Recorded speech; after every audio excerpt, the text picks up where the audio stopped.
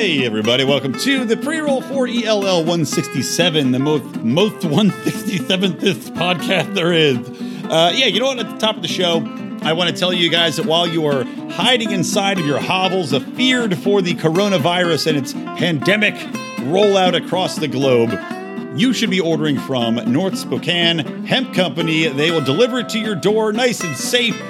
Coronavirus free, I promise you. Anything you need as far as your CBD needs, guys. Your tinctures, flowers, stuff for your pets, stuff for your back, stuff for whatever you need with CBD, stuff to help you sleep. That's something we can all use, especially if you're trying not to get sick. They say the less sleep you get, the more your immune system's compromised, so make sure you take care of it. And if you go to NorthSpokaneCBD.com and using the promo code LIONS, you get 15% off. What's not to love? Welcome to Electric Libertyland, here on the Lions of Liberty podcast, your weekly shot of culture, comedy, and liberty with your host, Brian McWilliams. Welcome back, everybody, to Electric Libertyland, episode number 167. You can find the show notes for today's episode at lionsofliberty.com/ELL167. And I'd be remiss if I didn't start the show with a little corrections and retractions, because in my exuberance to point out the flaws in the system and tell my story of going to the voting booths and dealing with all the assholes and idiots that were surrounding me, I did, in fact, misspeak. A Biden-esque. I was called out in our Lions of Liberty forum. It might have even been, I think it might have been the Lions of Liberty Pride, our group that is only for our Patreon supporters, in which I try to be far more active in than our regular Facebook group. But still, we have about 4,000 some members in our Facebook group. If you go to facebook.com, just type in Lions of Liberty Forum. Tell us where you heard about the show so we make sure that you're not some jagoff trying to sneak in and sell us Nigerian princely goods, and tell them Brian sent you. But you can join that. Anyway, I was called out rightly for a Biden-esque numbers gaffe, like 150 million people were killed by gunfire type of gaffe. Because what had happened is I went through the voting selections on this, SB 13 to, which actually, shocking, SB 13 was rejected by California voters. I could not believe it. And this was the one that was supposed to take $15 billion more dollars, raise taxes, take $15 more billion dollars, and put it towards fixing up schools, asbestos and whatever else, stuff that you figured would have been taken care of decades ago, even though California had a $22 billion surplus. I had said that LAUSD had a $22 billion surplus. Not true. California has a $22 billion surplus.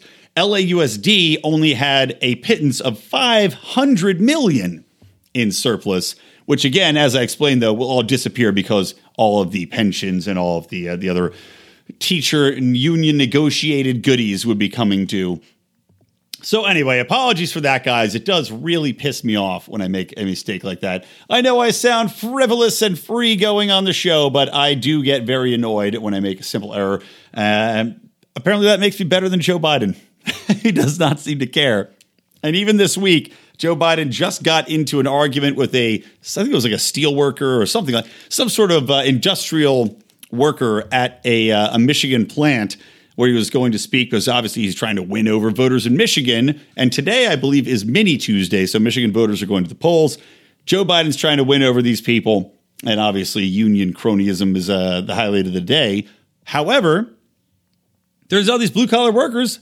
They tend to like their guns. And a gentleman had called Joe Biden out. I was trying to pull the audio, but it's just too messy. It's too loud. It's too hard to hear. But essentially, a worker called Joe Biden out and saying, hey, you're going to take away our guns. And Joe Biden just started yelling at the guy, as he does, because Joe Biden cannot handle being challenged in public. And the only way he knows how to handle it is to scream at people. And you saw this with a reporter where he's like, why? You saw this with another guy where you called the dog-faced pony soldier to a woman who brought up going to events and why he shouldn't be supported and something like that. This is weeks ago when he called that one guy fat. It's just Joe Biden is, for a guy that considers himself to be a fighter, all he turns into is a guy that freaks out like a woman at the store when she finds out her coupons aren't good anymore, just completely loses his goddamn mind and goes on the attack. But the problem is, much like the woman who has coupons at the store that are expired, he's factually inaccurate. And the most recent example is he's arguing this steelworker or wherever he might be, and he's talking about how you don't need an AR-14. Of course, the AR-14 is not an existent gun. It's never existed. It will not exist in our lifetime unless somebody makes a mockery of Joe Biden and creates an AR-14 just so Joe Biden can then restrict it. Now, maybe he was confusing it with the M14, which is a rifle that has been around since, God, I don't even know, like since 1950s, and is still in some selective service today, which is pretty amazing, considering that some people have called it the worst military rifle ever designed or created. It had all sorts of problems, according to a lot of articles I read on it. Just it was a bitch to produce. It was horrible to carry around. I guess it was like, I guess some people liked it better than M60s in Vietnam, but I don't know. It's just like inaccurate as hell. Anyway, I guess really you had to use it to know for sure. But either way, maybe that's what Joe Biden was talking about, if I'm going to give him some sort of excuse. Either way, it's just one more gaffe in a long line of gaffes, and we'll see what Little Tuesday brings us, guys. I'm going to wait again. I'm going to record most of this in advance and then see if I can tack on a little late night update to our Super Tuesday or Mini Tuesday voting, because as it might shake out, Bernie Sanders may be on the ropes, and I'm really shocked by this. I thought Bernie was easily going to run away with it. I thought that people were going to be perturbed by Joe Biden's performances in the debates, how he just doesn't seem to have it together.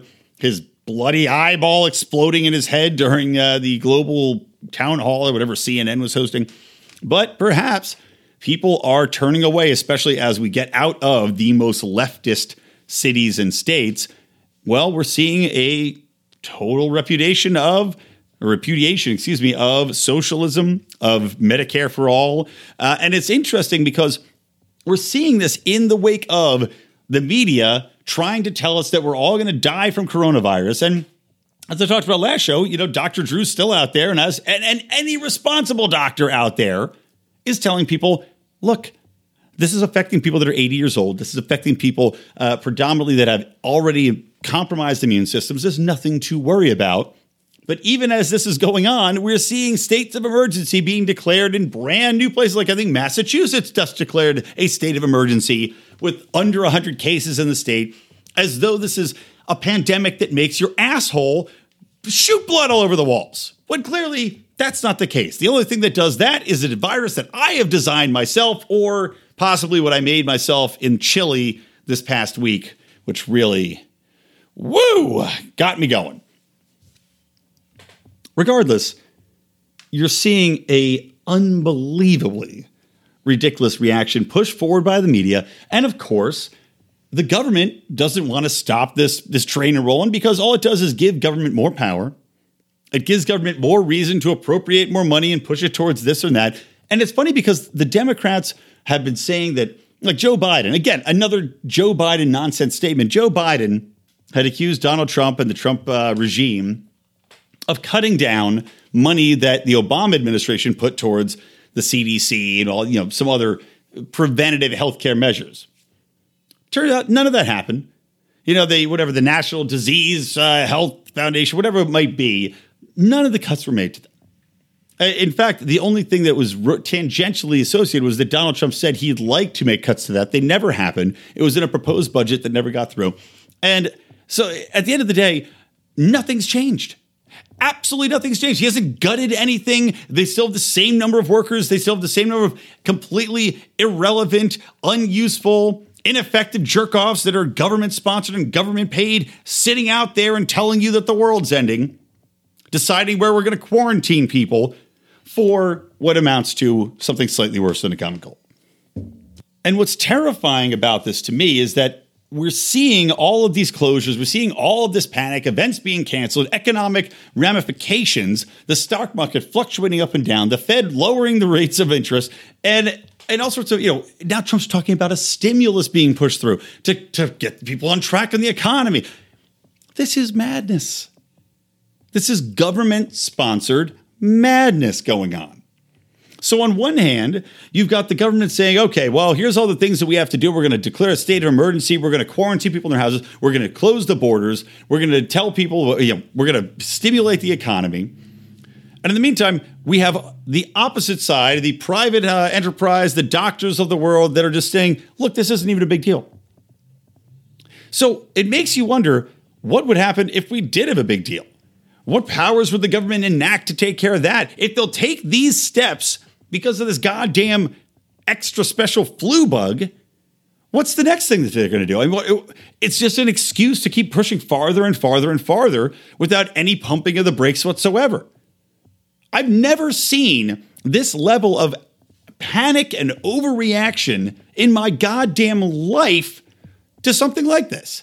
And we're talking about an age in which there was, far worse things. The AIDS epidemic was far worse than this. We didn't have any closed borders. We didn't have people getting tested all the time and stopping in this Gestapo fashion. We didn't have entire events closing down. San Francisco didn't close down at the height of the AIDS epidemic. I mean, Christ. And yet, in this globalized world we have now, right, where information is traveling all over at the speed of light, where we've got people panicking at the goddamn speed of light, encouraged to do so by government, even though, oddly enough, YouTube censoring coronavirus content, WhatsApp censoring coronavirus-related content. So we're not only seeing that the government's helping to push this panic, they're quelling people's liberties and taking a great joy in doing it, but they're also controlling the flow of information. Just like I talked about in my fucking bar talk last week, which you go back and listen to if you haven't yet. But just like I talked about there, states lie to you. They can't be trusted to tell the truth. They can't be trusted to responsibly manage any situations to begin with. So why do we want to give them more authority when these things happen? It is crazy. And by virtue of that, and you'll hear this, I had Joe Prano and Andy Ruther on doing a little preamble podcast where we also talk about the coronavirus. So I'll stop here talking about it because we talked about it on that show, which will air because I didn't want to record one on St. Patty's Day night because that would just been total shit show. But Joe was conjecturing and asking me about how it's just coincidental that these things seem to crop up, right? Every few years, these government pandemics crop up and there's something to fear. Well, what's to say that the government isn't going to lie to us about what we have to fear moving on? I mean, what's to say that the next epidemic is completely government made up and it doesn't exist in the first place, but they just need to crack down on us for X, Y, and Z reason. So they just tell us that there's some global pandemic. I mean, look around you. I don't see it in me. I mean, it could be happening. It's not zombies taking over and running through the street. It's people getting the sniffles. How the fuck do I know if this is the pandemic that I've been promised or if it's just a guy who happens to have the seasonal flu? I don't trust the goddamn government to tell me which one it is. But I'll tell you this, I'll be furious if any of my local governments decide that they're going to cancel St. Paddy's Day, just like they did in Ireland. They canceled St. Paddy's Day events in Ireland. In Ireland. St. Paddy's Day events. Canceled. That alone is enough to make me say anarchy forever. Don't fuck with my drinking, government. Just ridiculous. Oh, and one other thing, too, I want to talk about when we're keying on the government's lying to us about things. So reports from a South Korean information wing that reports in North Korea, or they pull their information about North Korea, 200 North Korean soldiers have reportedly died from coronavirus while thousands more are in quarantine. And of course, North Korea says that they have 0 cases of coronavirus. Now, again, pointing to an authoritarian dictatorship that is running the country, as people would like to see done here, because God knows you have to do that type of thing with the pandemic. Is anyone surprised by this development? Is there any shock that an organization is lying about this, that they're not reporting the facts and the figures, and that they're denying the existence of something like this to protect the optics involved. So again, going back to my bar talk, governments lie. We're seeing it happen here. And naturally, because North Korea is a socialist/communist dictatorship, they don't have the infrastructure to deal with it because the free market provides that type of thing. Provides solutions, provides supplies in case of shortages, provides ample opportunity to trade for the things that you need. Wherein North Korea, well, you're just going to see a lot of dead people there. Because North Korea is one of the very few situations where a virus like this can turn into a plague proportion type event. Switching topics, we avoided another plague-like event, which would be Elizabeth Warren actually becoming president of the United States and enacting all sorts of ill-thought-out, completely economically unworkable, quote-unquote, plans in the name of placating the woke left. Elizabeth Warren has officially dropped out of the race, and I could not be happier, although I am very, very surprised by it. I mean, I really thought that the Democratic establishment would have propped her up. Now, maybe there's things that I don't know. Maybe they knew the support for Biden was stronger than it was perceived to be at the time. I mean, I really thought that Bernie Sanders, as I mentioned, was going to run away with it, and we will come back to the results of Little Tuesday or whatever you want to call it. But I swear to God, I really thought that they were going to keep her in as a sort of insurance policy against Bernie Sanders to say, okay, if we have her drop out, everybody's going to flock to Bernie. All those leftists that want universal this and that, all the people that have absolutely no understanding of how economics work, how deficits work, the impact that this will have on the basic necessities of life, well, they'll fly over to his side and then he'll be able to roll on into the, at least into the head on with Trump, if not the actual White House. But here we are. Elizabeth Warren has dropped out, apparently to go back, go beg to Harvard. And maybe, in truth, maybe she'll become even more in demand over in Harvard now because she was touted as Harvard Law's first tenured woman of color. And now she could be the first formerly tenured woman that was formerly a person of color at Harvard Law. That's double formalies and double firsts. Because who else has ever hired a person that was formerly a Native American? I mean, really, once you're a thing, it's hard to not be that thing, especially when it's biologically based. Well, that could get me in trouble. At least you can still say that in regards to race. But if you're talking about genetics and race records, well, hey, I guess Elizabeth Warren's the first person to claim that she is formerly Native American, and Harvard might just take interest in that. Anyway, getting back to her dropping out of the race, though, it's interesting to see and refreshing to see that somebody can't just go out there and literally promise the moon and the stars without any way of backing it up. And then when they do back it up, especially hilarious concerning that she ran on a platform of, I have a plan for everything, right? I'm Elizabeth Warren, and she came from a background of supposedly being capitalist, supposedly being fiscally responsible, supposedly having some understanding of the interactions between different parts of the economy, the way that supply and demand may work.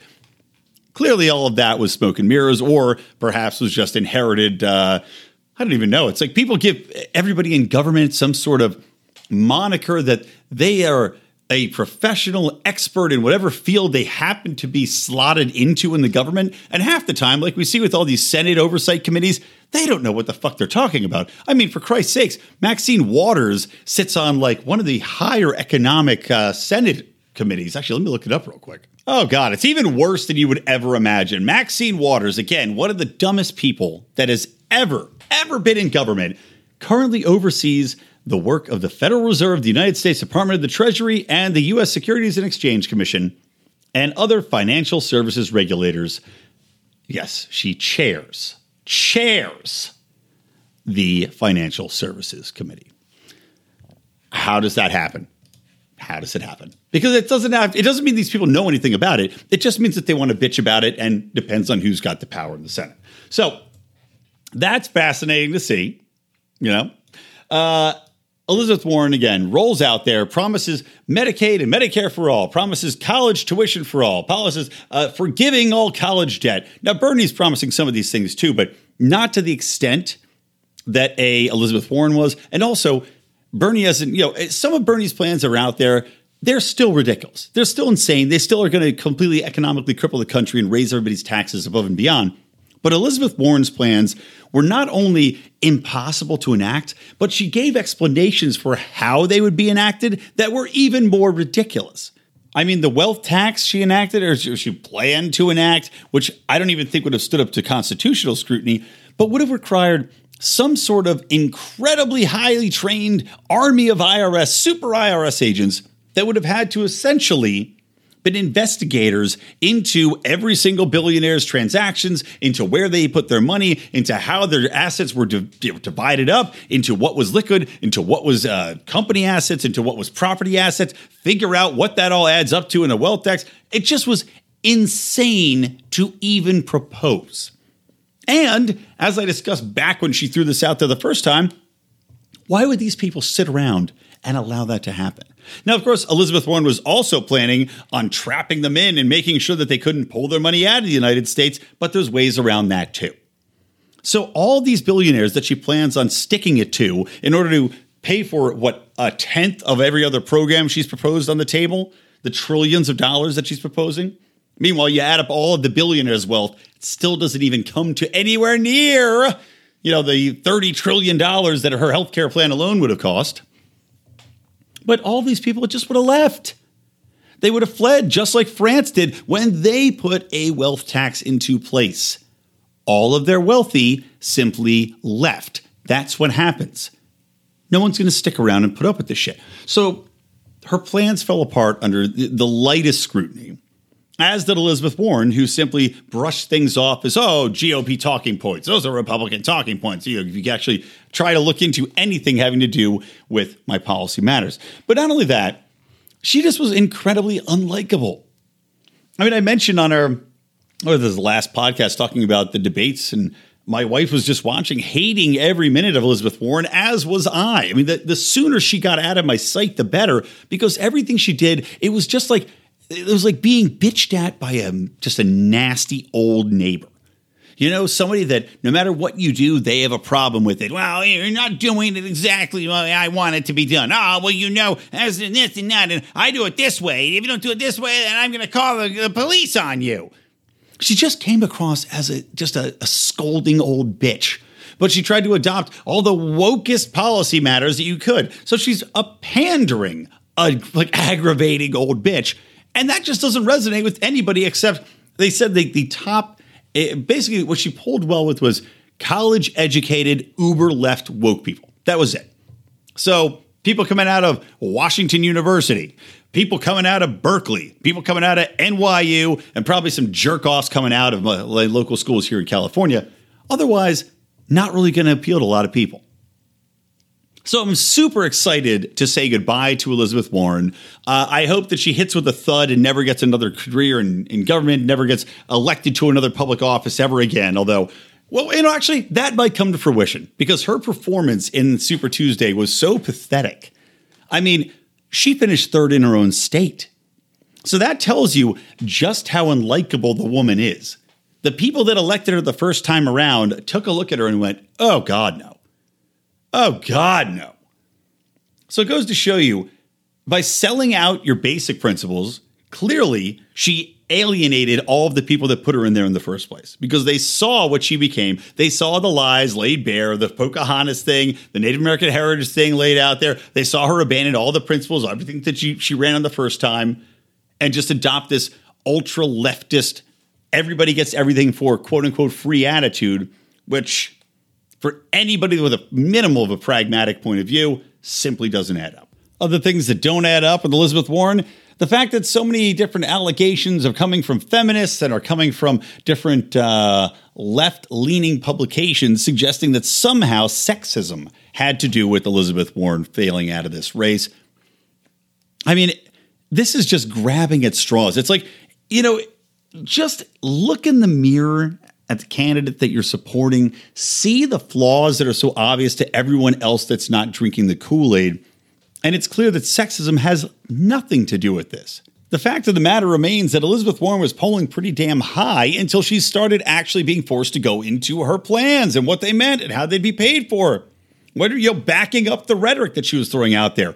Explain to me how sexism has anything to do with that. She dropped like a stone. It didn't help either that she went on the attack versus Bernie Sanders and tried to play the victim card and tried to play up the sexism aspect of it. I mean, how about that for irony? Elizabeth Warren's numbers started tanking steeply after she accused Bernie Sanders of himself being a sexist. Now, if sexism was the case here, why would so many people abandon that ship after she called out the sexism apparent? You'd think more people would say, oh, well, you know what? If sexism is at hand here, well, then I need to double down and support Elizabeth Warren. I need to abandon my support for Bernie Sanders. Or maybe say, if the women are involved out there, right? Because women support candidates too. It's not just men. And by the way, if to begin with, if men were as a whole not supporting Elizabeth Warren, how did her numbers get so high? So clearly what happened to me here, she starts throwing around these allegations. Men and women both abandon ship because they know this is just pandering, and she's done it all campaign. She goes whatever's going to get her ahead. She views that as ample fodder for her. So an allegation against Bernie Sanders that seems to be based in nonsense or maybe an off-the-cuff comment, using that on stage in a clearly choreographed manner to try to make him look terrible. People see that. They see she's a nasty person that'll do anything to get ahead, and they don't want to support it. Sexism, nothing to do with it. Were it true, if it rang in any possible way true, you would have had women say, I need to go and support this chick. She's obviously right. Bernie Sanders is an evil person. That didn't happen. En masse, people fled from this person. That's not sexism. That's bad optics. That's bad messaging. That's bad campaign strategy. That's illy advised issuance of plans that are based in nonsense and fairy tales and making them very publicly available so people can pick them to pieces and then talk about it. And then refusing to defend it when you're on stage, instead falling back on platitudes and falling back on defense mechanisms that would label the questioner as some sort of pawn in the GOP's mighty game. Again, it's not sexism. It's just stupidity. But much like Hillary Clinton can't seem to accept that she fucked up her chance at becoming president by running one of the most unlikable, worst design campaigns I've ever seen run and losing to a guy who was disliked so heavily by a majority of the country. And let's not forget, Hillary Clinton also won the majority of the popular vote, right? Again, sexism, just like they say racism is rampant after Barack Obama had 8 years, Hillary Clinton won the popular vote. Where did all that support go? If sexism is the real driver here that's costing Elizabeth Warren an election. That's just so goddamn stupid.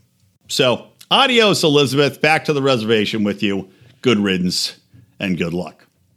All right, let's take a quick second to hear about our buddies over at Good Morning Liberty.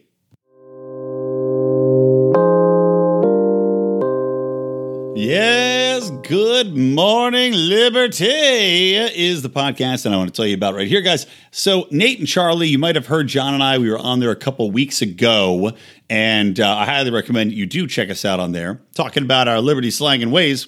But Nate and Charlie over at Good Morning Liberty are two gentlemen that have taken on the onus of trying to change people's minds about how people view libertarians. They're trying to lead with a compassion-first message, looking at the ways in which policies impact people and trying to find a libertarian way to compassionately provide solutions. So, I might come across as a little caustic. Maybe I'm a little too aggressive, a little too laughable. However, I made that same point myself that we do need to come from a place of, here's a solution, we do care about you, we both have the same goal in mind here, which is helping the most people, and they've tried to do that. Interestingly enough, they actually both have a healthcare background. They own a healthcare IT company, and so get into some weeds as far as dedicated discussions about the healthcare industry. Either way, go check it out. They are every day of the week, so if you're jonesing for a Liberty fix between our episodes, you want to make sure to go into your podcasting app or catching app, check out Good Morning Liberty. They're available all over the place, or visit lol.gmlpodcast.com and you can go from there. So what are you waiting for? Do it already!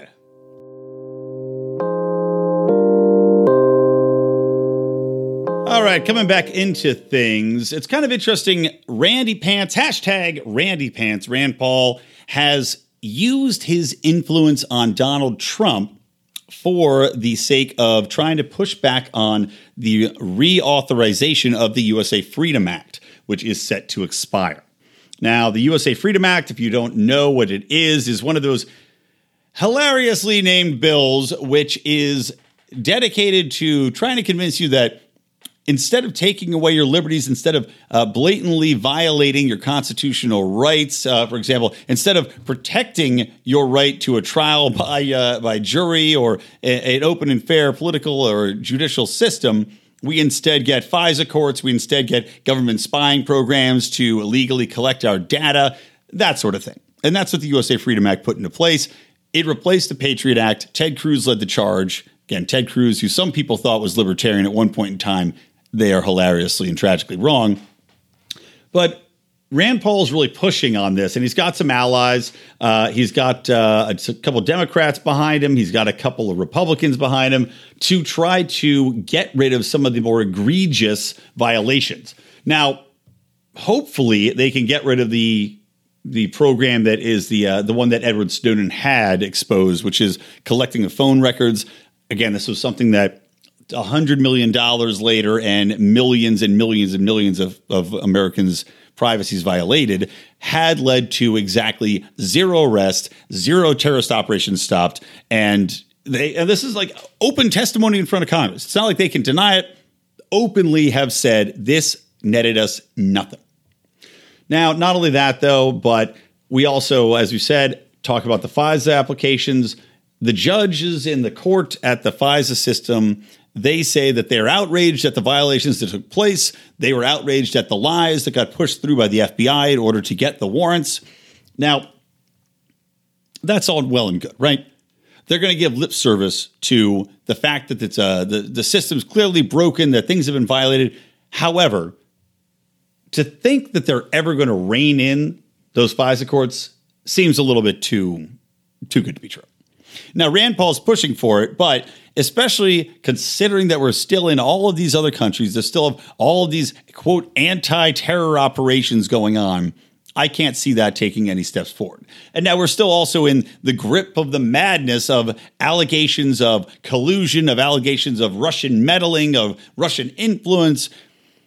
I don't see this FISA situation being remedied anytime in the near future. If I'm being perfectly honest, I know Rand Paul is fighting for it, but I just can't see it happening. The one thing I do think might actually happen, though, is putting in a little bit of more protection as far as disallowing the government to openly net all of these millions of telephone recordings, to have that ability. That, I think, might get pushed through. We have a failed program. It's there for everyone to see. We've got clear violations of the Constitution there for everybody to see. You had a public relations disaster under Obama where everyone knows about the program. They say they've officially stopped doing it, although it's still authorized to be used under the USA Freedom Act. I know both sides are pushing to end this thing. There might be some of the hawkish sides from the Republicans that want to still defend it, but I think the Democrats are pretty solidly behind ending this program. So that should be a win. Now, the question is going to be, though, and this is what Rand Paul wants, he wants individual votes on some of these measures, because he said that as a whole, he's going to vote against any sort of authorization package, and that as of right now, in truth, Doug Collins, another Republican from Georgia, said that there are not enough votes in the Democratic-controlled Congress to reauthorize the USA Freedom Act. So it looks like you might be able to push through some reforms, right? Get that done, pass it up to the Senate, and then hopefully Rand Paul can do a little bit more work in there. Because while the Democrats may not be as focused on the FISA stuff, and especially considering that it's now become a political game for them where all that does is draw more attention to the nonsense of impeachment that has been a black eye and a political loser for them this entire time, and it really harkens back to how the Obama administration authorized these FISA violations using these FBI lies to spy on Donald Trump's campaign. they probably will go forward, take out the authorization for the spying apparatus that's netting all the phone call records, and then Rand Paul and other Republicans in the Senate can use their leverage and their control of that to target the FISA stuff. Now, what do I know? Maybe the lobbyists will get through and decide that no changes are going to be made, and Rand Paul will just once again bang his head against the wall. But there's more hope for this type of thing and reforms as far as the security state and the spying state to be reined in than I've seen in the past. And there's a lot more discussion about it. And I give Rand Paul a lot of credit for getting Trump's ear, because Trump has also said that he does not want to reauthorize this bill without some heavy reforms being made. Clearly, his experience with the FISA courts has something to do with that. But I'd like to think that Rand Paul has convinced him as well that the broader spying apparatus needs to be checked. So good job, Rand. Paul us. All right. The last thing before I circle back on Super Tuesday stuff, gonna eat a little pizza with the wife and shake my baby, take a little break. Bernie Sanders, predictably, and in a Fox News town hall nonetheless, has fallen back on the old trope that all the socialists love to talk about, that socialism has never really been tried before. Yes, it was only a matter of time, but when asked to defend, well, you know what? Why am I telling you about it? Here, let me just play the clip for you. All right, let's go to Margaret, who is in the audience. Margaret? Hi, Margaret. Hi, Senator. As someone from Russia, a country that was greatly impacted by the negative effects of socialism, what assurances can you offer myself and other people impacted by socialism that democratic socialism will not have the same results? Good. Thank you for the question, Martha. Martha? Margaret. Okay. What happened and existed in the Soviet Union was not socialism. It was authoritarian communism. And communism, whether in Cuba, whether in the Soviet Union, whether in other countries, was marked by totalitarianism, was marked by throwing millions of people into the gulag. Stalinism was about as bad as it got. But right near, you're from Russia. I don't know if you've ever visited Finland. Finland is a neighbor to Russia. They have a very democratic society with strong democratic socialist principles. Everybody in Finland has health care as a right. Their educational system is perhaps the best in the world, and college there is free. They take environmental responsibility very, very seriously. They have one of the lowest rates of childhood poverty in the industrialized world. And you know what? Their voting rate, people who participate in their elections, is a lot higher than it is in the United States. So when we talk about democratic socialism, Margaret, I'm talking about Finland, I'm talking about Denmark, I'm talking about Sweden, I'm talking about countries all over the world who have used their government to try to improve life for working families, not just the people on top. So there you go. Now, Bernie Sanders, by the way, highlights his ignorance as to a lot of what's going on in these civilizations that he points to as beacons of light for social democrats or democratic socialism. Number one, Finland does have healthcare for all of its citizens, but it turns out, oh yeah, last year their government collapsed. Why did it collapse? Well, it collapsed because of failed healthcare reforms.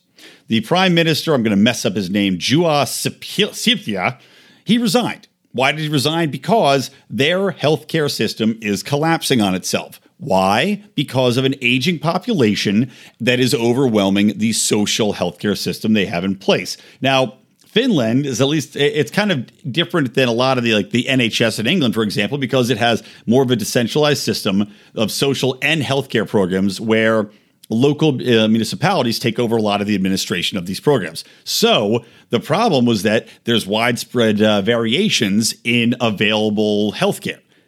But you would presume that because much like any nation, and let's not forget, Finland is tiny, a tiny, homogenous nation full of people that have roughly the same background, the same shared culture, the same shared heritage, the same cultural priorities, and a shared emphasis on education and etc. Anyway, point being, they have these variations because it's not all going to be Helsinki. It's going to be in smaller communities as well, little fishing villages, etc., wherein you're not going to have all the access to the greatest healthcare. This just makes simple, logical sense, and it would make zero economic sense to start rolling out and putting giant goddamn hospitals in the middle of nowhere and assigning doctors to sit there and rot for no reason for the sake of quote-unquote equality. Now, the right-leaning people in Finland had argued that there needs to be more privatization of healthcare, so that way the services could be pulled in as needed for the aging population, wouldn't have to tax the already very high tax rate that Finland has to provide all these services. But of course, everybody on the left and the Green parties pushed back because they can't have that, and it ended up collapsing the government. They couldn't find the healthcare reform.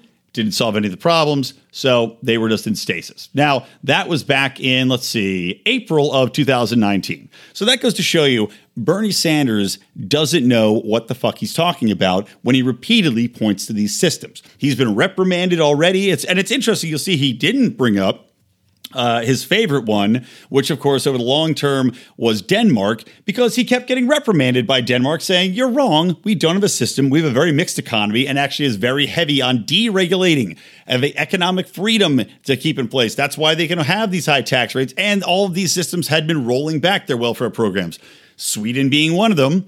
And of course, Finland now we're seeing may be forced to do the same because as your population gets older, the reforms you put into place back when things were wonderful and it was easy to do before populations grew and aged and the healthcare system was able to have them live longer.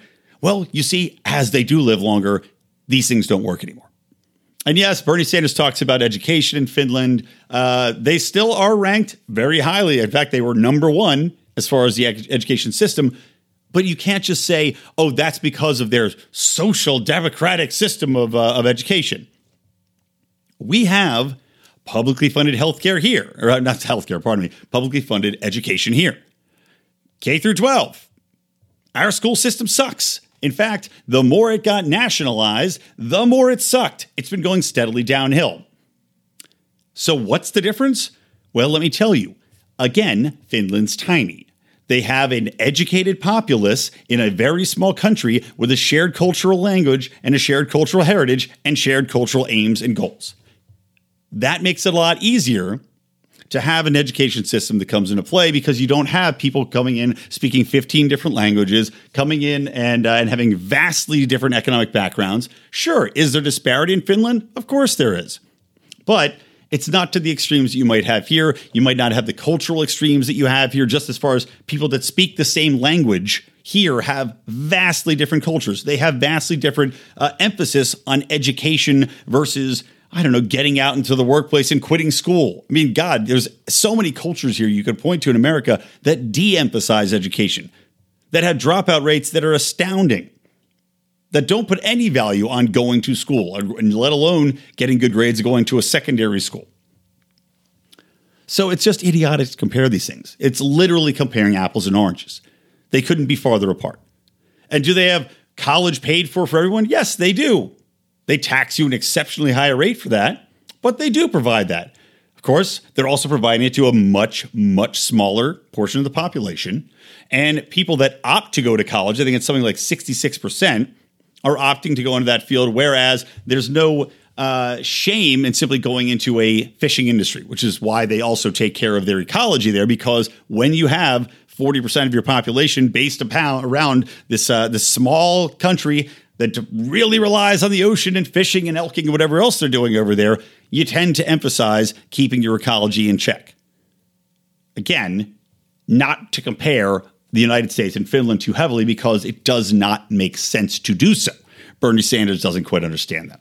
But getting back to the main point here, Bernie Sanders, once again, tiptoes around the fact that socialism has failed time and time again, and all the imbeciles in the crowd that cheered him on when he said socialism hasn't been tried, and then he's comparing it to Stalinism, he's comparing it to communism. These people are a symptom of our education system as run by the government, by the way. And our secondary education system run by the leftists who have infiltrated every level of universities as per the plan that was laid out, I think, in one of the like postmodernistic Marxist handbooks basically spelled out, this is how we're going to take control of the population. We are going to get in the universities, we're going to co-opt the education system, and we're going to force these values in and brainwash the youth. Clearly, it started to work.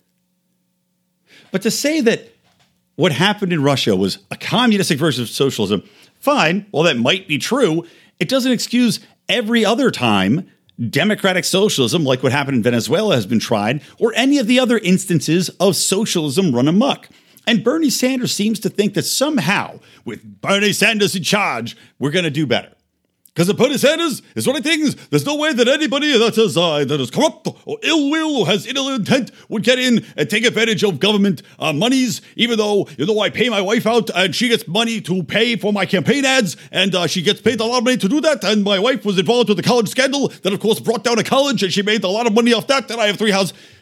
Bernie Sanders is a perfect example exactly of why the government shouldn't be trusted to run any of this stuff.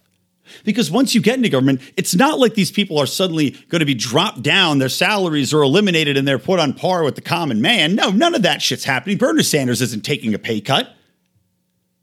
Bernie Sanders is going to take that pay raise. He's going to go on and to rule over this alleged empire of equality, but it's still going to be doling out to all of these healthcare companies that are going to benefit from the allocation of more monies to that. It's going to benefit from the authorization of nationalization of different measures in regards to like the pharmaceutical industry, for instance. Elizabeth Warren talked about rolling out American-made pharmaceuticals made by the government. I'm sure Bernie Sanders look at that. What if he's going to nationalize X, Y, and Z plants, turn them into pharmaceutical manufacturers?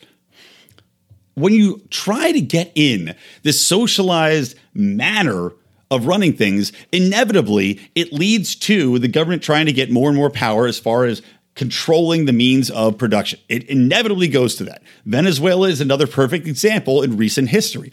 They ran in there, they said, oh, they were going to promise this, this, and that, right? Turns out you can't do that. You run out of money. Well, you run out of other people's money specifically. And then you look to the highest income generating industries and you say, okay, nationalized. Venezuela, that was their oil industry. So what they do, go in there, they kick out private companies, they take over the oil rigs, they take over the refining stations. Things are great for 2 years, right? Until all the people that know how to do those things get out of there, until things start to break down, until you need new generations of thinking minds that understand how to adapt with changing technologies, until you have machinery that is no longer working at capacity, and you don't have people that know how to fix it properly so it breaks down, which is exactly what happened, by the way. All of their refineries tended to break down. They didn't have the people to come in and fix them. So you have no new blood. You have the people that existed in there trying to escape now that it's all collapsed on itself. And now you had an industry that was thriving turn into a complete shit show. And meanwhile, your economy relies on it. So now what's your economy going to do? Oh, that's right, collapse on itself. And then you have to inflate your currency to something like 10,000 to 1, which is also what happened in Venezuela. And never mind all the shortages that come into play. Because simply saying, well, a thing should only cost this much money, and that's it. Like Bernie Sanders wanted to give away the cure for the coronavirus. He said if there was a cure, it should be free. Well, that's lovely, except it doesn't take into account the amount of time and money spent into researching it, the cost for getting it out there, the cost for providing that to people. So what? And also, what's your incentive to design a coronavirus vaccine if it's just going to be taken from you and given away? I mean, there's a cost to anything, and the free market provides the cost and the solution for these things in the most effective manner. Again, to point at Venezuela, you had Maduro go, you know what, the bread lines are crazy here. We can't have all these bread lines. People need to eat. So you're not allowed to charge any farther than, whatever it was, 20, what was it, Bolivar? I'm not sure what their currency is called over there. Whatever the currency is. You can only charge, 20 of these things per loaf of bread. Problem is that mandatory and arbitrary set rate that he's decided on, well, that doesn't reflect the economic situations. It doesn't reflect the cost of flour. It doesn't cost the cost of labor, the cost of any of these things that go into actually creating the product. So he set that low cost. People came in, bought all the bread up. Now you can't have any bread because you can't afford to make it at the cost that it requires. And so people started charging a higher price, and he arrested them. So now you have no bakers because they've all been thrown in jail, and you have no bread. Problem solved. Thanks, socialism. But Bernie Sanders, again, seems to think that he's got the magic solution, that it's never been tried before in its real form, and that he's the one to unlock it. You know, we know that people corrupted. We know that these things always collapse into social classes, wherein the elites that he hates so much have even more consolidation of power under a socialistic system than they do under a capitalism or free market system. I mean, if anything, a free market system and the elites having more power, it relies solely on the government to provide them with that power through cronyism, through regulation, through laws written in which ways to benefit them and harm the competition. These are things that are exacerbated by government, but yet are still vastly better in a capitalistic system as opposed to socialism. And just the gall of Bernie Sanders to hear this woman from Russia talk about her experiences. And like people from all of these Russian bloc have the most atrocious, horrible stories about the way in which life was lived there under socialism or under communism, I should say. The people that have escaped from Venezuela have horrible stories to tell about the socialism that was in Venezuela during their time there. For Bernie Sanders to look this girl in the face and then start to lecture her about what is or is not real socialism, or what is or is not the benefit of incorporating a system which, when it began, everybody thought would be the best, egalitarian. They always start the same way, don't they? They always start with sugar plums and dancing parties, and everybody gets a share of the hay bale and a bite out of the apple, whatever your communist harvest festival might be. They always end the same way, which is in vast poverty, which is an even more inequality between the haves and have-nots, the people running the government and the people that are slaving away and having their rights, their property, and everything else stripped away from them. It inevitably ends in the same result every single time. But Bernie Sanders is going to look this girl in the eyes and tell her that she's wrong and that somehow his way is going to be different. Absolutely amazing. Now, I have updated myself on Super Tuesday after, my baby's been a real pain in the ass today. I'll tell you that much. She is just will not take naps and just whining all the time. But I was able to check my phone during my little hiatus, and it looks like Biden has consolidated even more of a lead. It looks like Michigan is going to Biden, as is Missouri. And Missouri? And what was the other one? I think Mississippi. And now Biden is closed in on those. Iowa is still up for grabs, but it looks like that probably is still going to go to Joe Biden. The one that looks like it might go possibly to Bernie Sanders is Washington. I can't see North Dakota going Bernie Sanders. I just can't possibly see that. But Washington state probably will lean towards Bernie. But even that, Bernie really carried that prominently back in the Hillary Clinton days, but even now, Joe Biden still seems pretty close. Like the polling results I saw before were within a few percentage points. That's not going to close until late, though, obviously, as a West Coast state. So we shall see. But Bernie Sanders clearly not doing himself any favors. I think people are starting to see through the nonsense.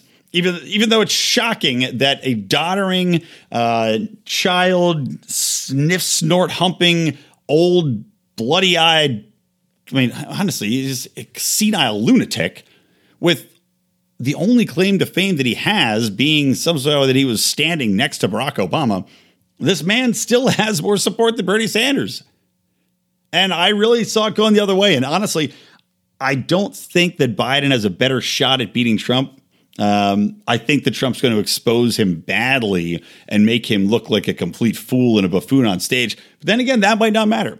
Maybe I'm wrong. And now that the pivot away from socialism has taken place, at least in a little way, that will allow Biden, if he consolidates this win, that will allow Biden to change his messaging, to get away from some of the more socialistic leaning promises that he has trotted out there, even though they were much more reserved than his the Elizabeth Warrens on stage and the Bernie Sanderses. Maybe this will allow him to revert his messaging when he actually gets through and starts to battle with Trump, to try to go back towards a more centrist position that will appeal to more Americans who are anti-Trump, but were more anti-socialism and anti-woke politics. But I don't know. With Sanders out of the race, maybe Biden will go farther left to try to win those people over because they were Bernie or bust. And maybe he'll feel that he has to lean into that, which is just going to cost him the election full stop. before he even tries to get on stage and match wits and match barbs with Trump, which he's just not equipped to do in any way. But it'll be funny as fuck to watch. I was excited to see Bernie Sanders and Trump just because of the laughs, and a Biden-Trump will have just as many laughs, if not some larfs with an R in there. All right, that's going to wrap up this episode, guys. You're lucky. I was going to go even shorter because it's just fucking dealing with baby shit, man. It's frazzled my brain. But hopefully this episode made sense and you enjoyed it. So at the end of the show, guys, I want to remind you, we've got our Lions of Liberty Patreon. You can join, support the show, and get all our bonus content for as little as $5 a month. However, we have different levels. I mentioned our $15 level, which is where you get Howie's news links sent through, which are awesome. That's where I get all my news for this show, and also just gives me an incredible... I mean, the breadth of news links that he sends through daily is astonishing. Again, this is based upon his Army intelligence background and how he pulls all these links. It just boggles my mind. But gives you a good left-right balance, libertarian sources, lefty sources, righty sources, zero hedge, kind of pulls from everywhere. So great breakdown. That's our $15 level. $25, you get to be on our Mufasa calls. We got a lot of people getting on that. That's always fun, where you get to give us direct feedback. Got our $50 level where you get to be involved, actually pick some topics on the show and be on some of these shows. We're going to be doing a look at a libertarian solution to homelessness for our man, Davey Martinez. I think that's going to be coming up at the end of this month. A little ELL, Libertarians in Living Rooms Drinking Liquor Roundtable discussion on that, which should be interesting. And you can even get in higher. So check out the page for all of the perks. We're trying to keep our momentum rolling and really put together like an awesome package of coverage over at the Libertarian National Convention, which we are all going to. So check it out, patreon.com/Lions of Liberty. All right, guys, thanks for listening. Share the show, give a review, and lugs and kisses, lug nuts and bolts to all of you. So from me, Brian McWilliams, from the Lions of Liberty and from Electric Libertyland, always stay plugged into Liberty.